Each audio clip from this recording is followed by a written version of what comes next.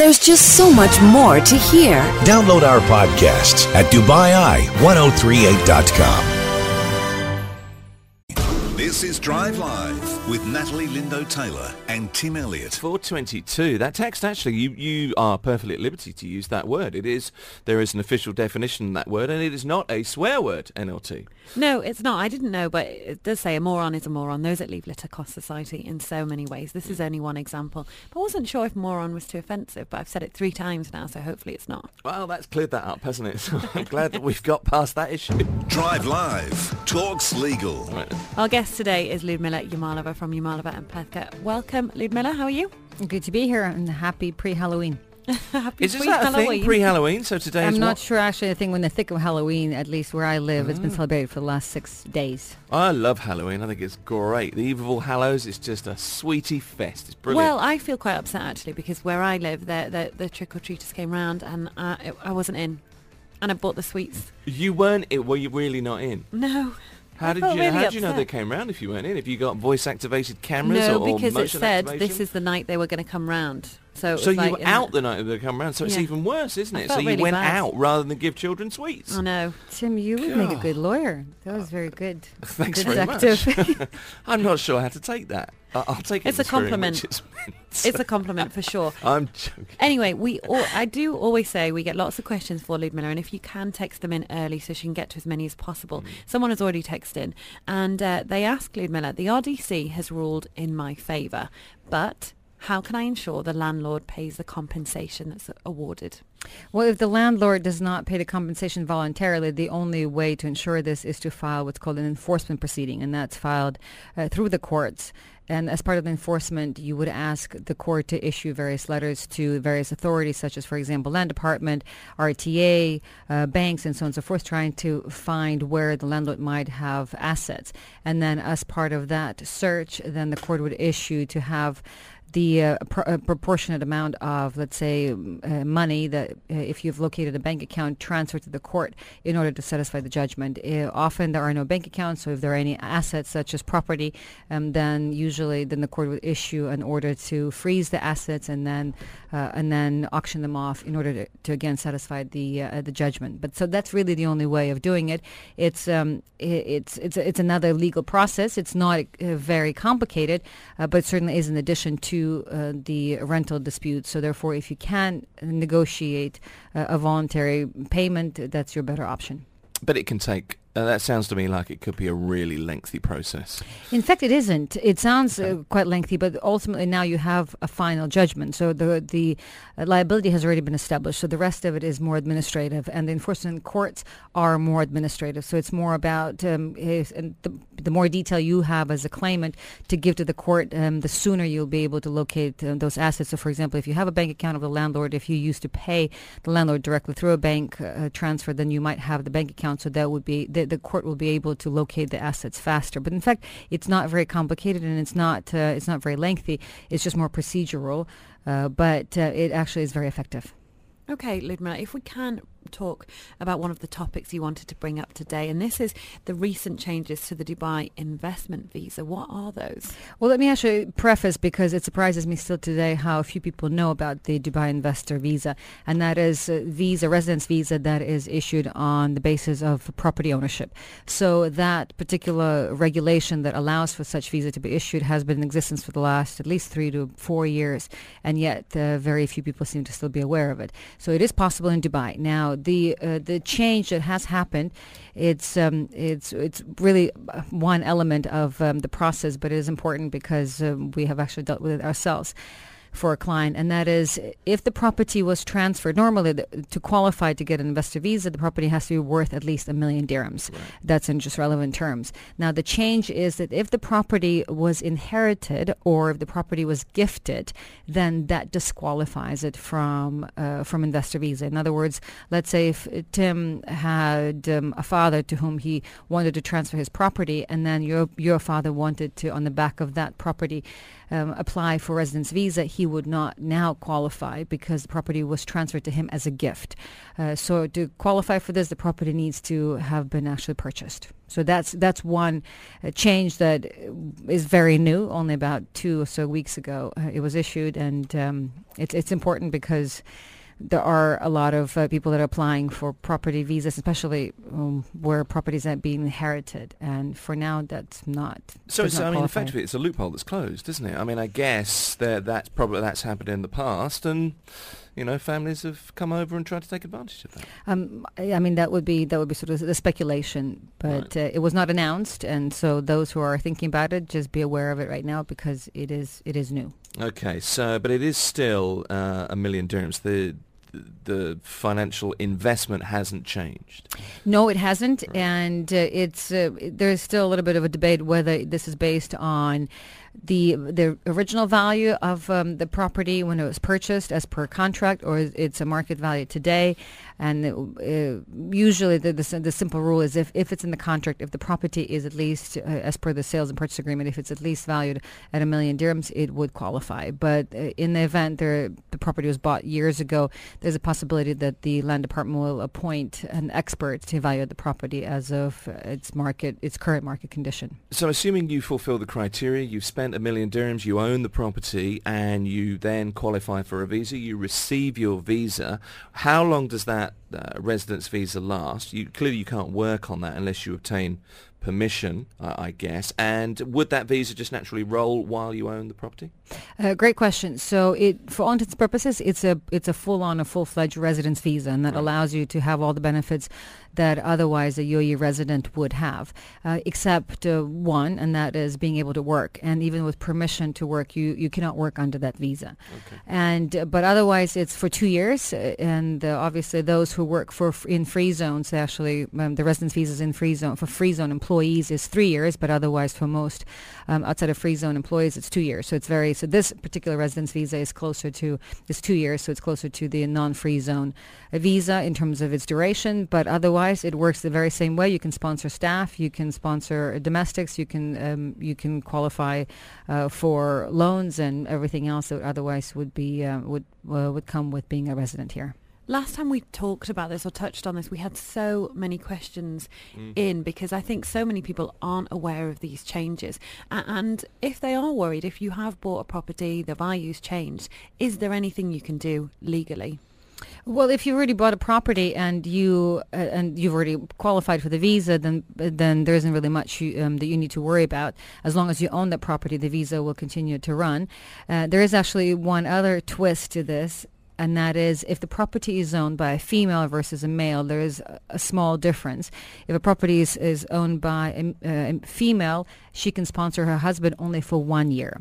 Whereas if the property is owned by a male, he would sponsor his wife and all the dependents for the same duration that his visa is, which would be 2 years. So that's really the only other difference. Okay, Ludmila Yamalova is here from Yamalova and Plethka. Drive Live talks legal. Here's what we're doing, 4:41. It's back to investor visas because there have been some changes if you inherit a property, for example. We'll just outline those again because during that last few minutes, Vincent called Ludmila and said, I have a property here, I have a visa. Because I have a property, I fulfill the criteria. It's worth more than $1 million dirhams. He's asking, can I pass it on to my son? Would he then automatically qualify for the visa? His son, I think, is 16, Vincent said. And the answer, of course, is he doesn't qualify. Indeed. As things currently stand, that would disqualify because the property is inherited versus purchased. All right then, a couple of questions in from that. Let's just run through these very briefly. Does an investor visa apply if property is mortgaged? Stephanie's asking. Yes, it does, as long as at least 50% of the value of the property has been paid off. Okay. And Pfizer asks, does the visa law apply to properties in Ajman? No, it doesn't. The visa law only applies for properties in Dubai, and there's an exception that excludes for now the DIFC properties, and this is because the current property visa is issued vis-a-vis the Land Department and DED, the Department of Economic Development, whereas all DIFC properties are subject to the DIFC's own land registry, and it's the DIFC authority. So for now, the DIFC properties do not qualify. And Ludmilla, if I can just return to the question from Vincent, it just did get my mind going a little bit. Imagine Vincent then decided to sell the property to his son. Would that be permissible? Yes, as long as he sells the property, then that would be permissible. Now, whether there is actual consideration that happens, that's something that will remain to be seen. And that is, for example, let's say Vincent sells the property, and in the contract it shows that the property is $1 million, but in fact there was no money that changed hands. How that will be documented is something else. But since it's a father-son transaction, obviously there is a way for them to document potential change of money without actually transferring that kind of money. So it's possible. And I think in that case, it's just a matter of transfer fees, because whenever there's a purchase or a proper transfer, arm's length transaction, or a transfer of property, then there's a 4% transfer fee that's paid to the land department. Whereas whenever you gift the property or inherit the property, then it's only the 0.02% interest, or gift tax that applies versus the 4%. Okay, so let's move on. Ludmilla's here. If you have a legal question, text us 4001. You can use the app to text for no money, or you can call us on 431010 to talk to Ludmilla directly. Put your name on text if you are texting in, so that we can address you appropriately. Let's move on to, say I've been a bad boy at work for a change, because it doesn't happen, and I receive I know you want to. Inconceivable. Yeah, it's quite right. So the format of warning letters, clearly different companies have different procedures, but how should a warning letter to an employee who has contravened a specific regulation or approach to work, whatever it might be, what should the format be under the law? A warning letter in particular in the employment context relates to what's called an Article 120 termination, and that is under the labor law. Right. So when an employee is terminated under Article 120, he or she loses a lot of the benefits that would otherwise be entitled to. And so for a company to invoke Article 120 termination, they need to issue a specific type of warning letter. And these examples come up quite often because companies will provide employee with a warning letter and at the same time simultaneously will terminate them. In short, that will not work. For a warning letter to qualify as being a 120 termination warning letter, it has to be very specific, and that is one, there has to be there's a clear investigation. The language of the law uses the word investigation, which basically means there has to be some proof that a warning letter was provided to the employee and then the employee had an opportunity to respond. And this was not a fabricated warning letter, so that it had to actually correspond with the actual warning. So that's one element. So there has to be some sort of investigation, i.e. some evidence that the employee actually received and was able to respond to it. And then two, there has to be some time that will be given to the employee to correct his or her performance. And in general terms, there also has to be a follow-up warning letter. So one warning letter, in other words, is often not enough. Now, what's the relevant time for the warning letter, or how many warning letters? It's a subjective exercise, and much depends on the context of employment. So, for example, if you're trying to terminate someone who is in sales, if you just give them 1 week to try to correct their performance, obviously that's not reasonable. But if it's somebody who continues to fall asleep at his or her desk, then 1 week to correct that performance, such as in your case, Tim, would be sufficient. Have you been watching him? How do you know that he does that every day? Yeah, well, it's like you're here in the building. It's sort of like the elephant in the room. Yeah. But the reason the format of the warning notice has to be so specific, it's because the penalties or the repercussions for the employee to be terminated under Article 120 are quite severe. So normally an employee is entitled to a whole set of post-employment benefits, such as, for example, end of service benefits. If the employee has worked for the company for more than a year, then there's a notice period, and sometimes it's minimum of 1 month, and it could be anywhere to 6 months. And there's also arbitrary dismissal, which in most cases is 3 months. So therefore, for an employee, especially if an employee had worked for the company for a number of years, the termination benefits could be quite substantial. But if an employee is terminated under Article 120, they're walking away from all of that. The only element of their employment that they're still entitled to is basically the salary, the pro rata salary for the work that they've done. But otherwise, they're giving up and the notice period and arbitrary dismissal and end of service benefits. So therefore, the penalties are quite severe, and therefore the law is quite strict. You're listening to Drive Live Talks Legal. Our guest today is Ludmila Yamalova. If you have a question, please do text us 4001 via the free messaging app. She will be answering questions on visas and employment law soon. Drive Live Talks Legal. I'm not answering any legal questions, NLT. I'm really sorry. No, our I could guest is. try. Our guest, our little family is answering your legal questions. Our guest today is Ludmila Yamalova from Yamalova and Plethka. We have had quite a few questions coming in. If we can kick off with this one from Mansour. It says, I joined my current employer 8 months ago. However, due to recent restructuring, I am made redundant. I've completed my probation. What is the severance package? I'm being offered 1 month's notice and 2 months severance. I was of the understanding that it's a 3-month severance package. Depends on what's in the contract, but if the contract it has a 1 month notice, then you'd be entitled to 1 month notice. However, the contract has a longer notice period, then you'd be entitled to that notice period. So definitely review your contract, because many contracts, especially if you were of a senior position, have a longer notice period. That's as far as the notice period is concerned. Then in as far as what you call the severance package, it's in the UAE, it's actually called arbitrary dismissal. The law provides for up to 3 months of arbitrary dismissal, in particular if it's a limited contract. In most cases, the courts do grant the full 3 months, but it's up to 3 months. But the law is drafted in the way that it's up to. But in practical terms, courts most of the time in limited contracts give the full 3 months. However, they will also look at the duration of your contract. So in your case, since you worked for 8 months, it is possible the court would reduce the 3 months to 2 months. So based on what you've described, it seems that it's a fair settlement that you've been offered, unless the terms of your contract provide something additional. Okay, and Maxime says, is it legal that a company deducts the cost of a visa and other employment costs from the settlement when the employee resigns and serves more than the notice period? No, it is not legal, and it's one of my favorite questions because a lot of companies do this. The law has always provided that any costs or expenses that are required to make an employee work legally in the country are the obligation of the employer, that is the company. So it is illegal for companies to pass on that cost on the employees, so let alone deducted from the settlement figure. Can I just go back to what we were talking about just before the quick break there? We were talking about warning letters, what you need to prove if you issue a warning letter to an employee, essentially proof or evidence of contravening a regulation or whatever it is the person hasn't done.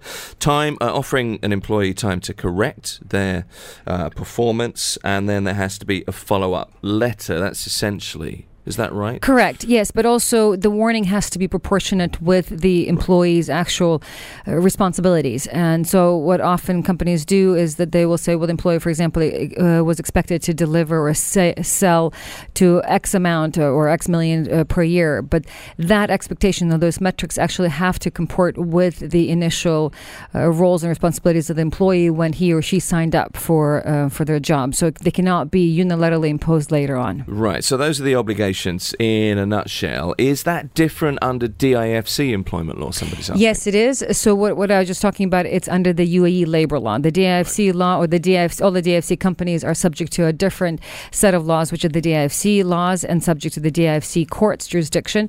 And in brief and relevant terms, the DIFC laws on employment are much more contract based. So whatever's in the contract, then that's what's going to be enforced. And so however, there is in the DIFC there is no unfair dismissal provision. So under the labor law in the UAE there is the arbitrary dismissal, which in a way equates to unfair dismissal. In the DIFC courts that does not exist.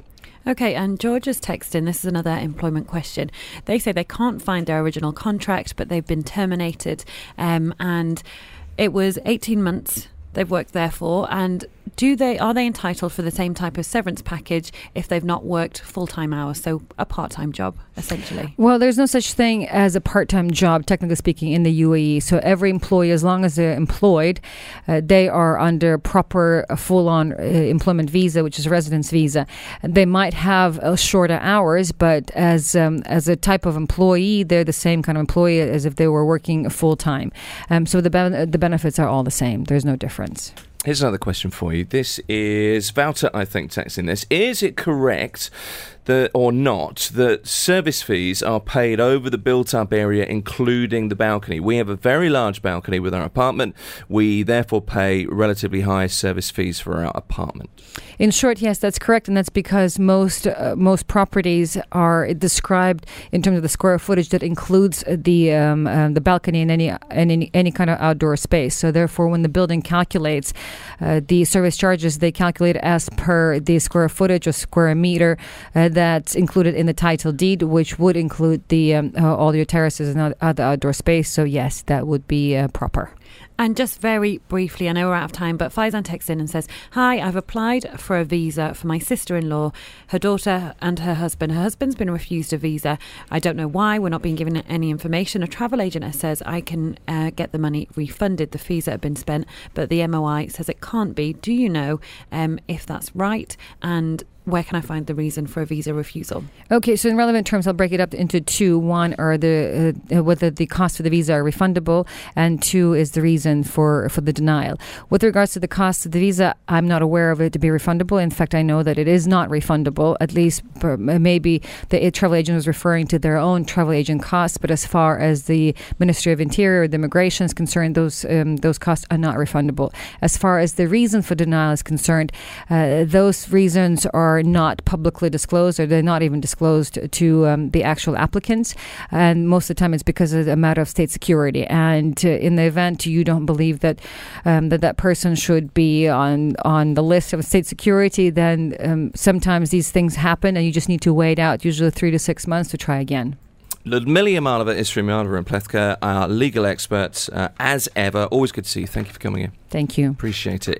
There's just so much more to hear. Download our podcasts at DubaiEye1038.com.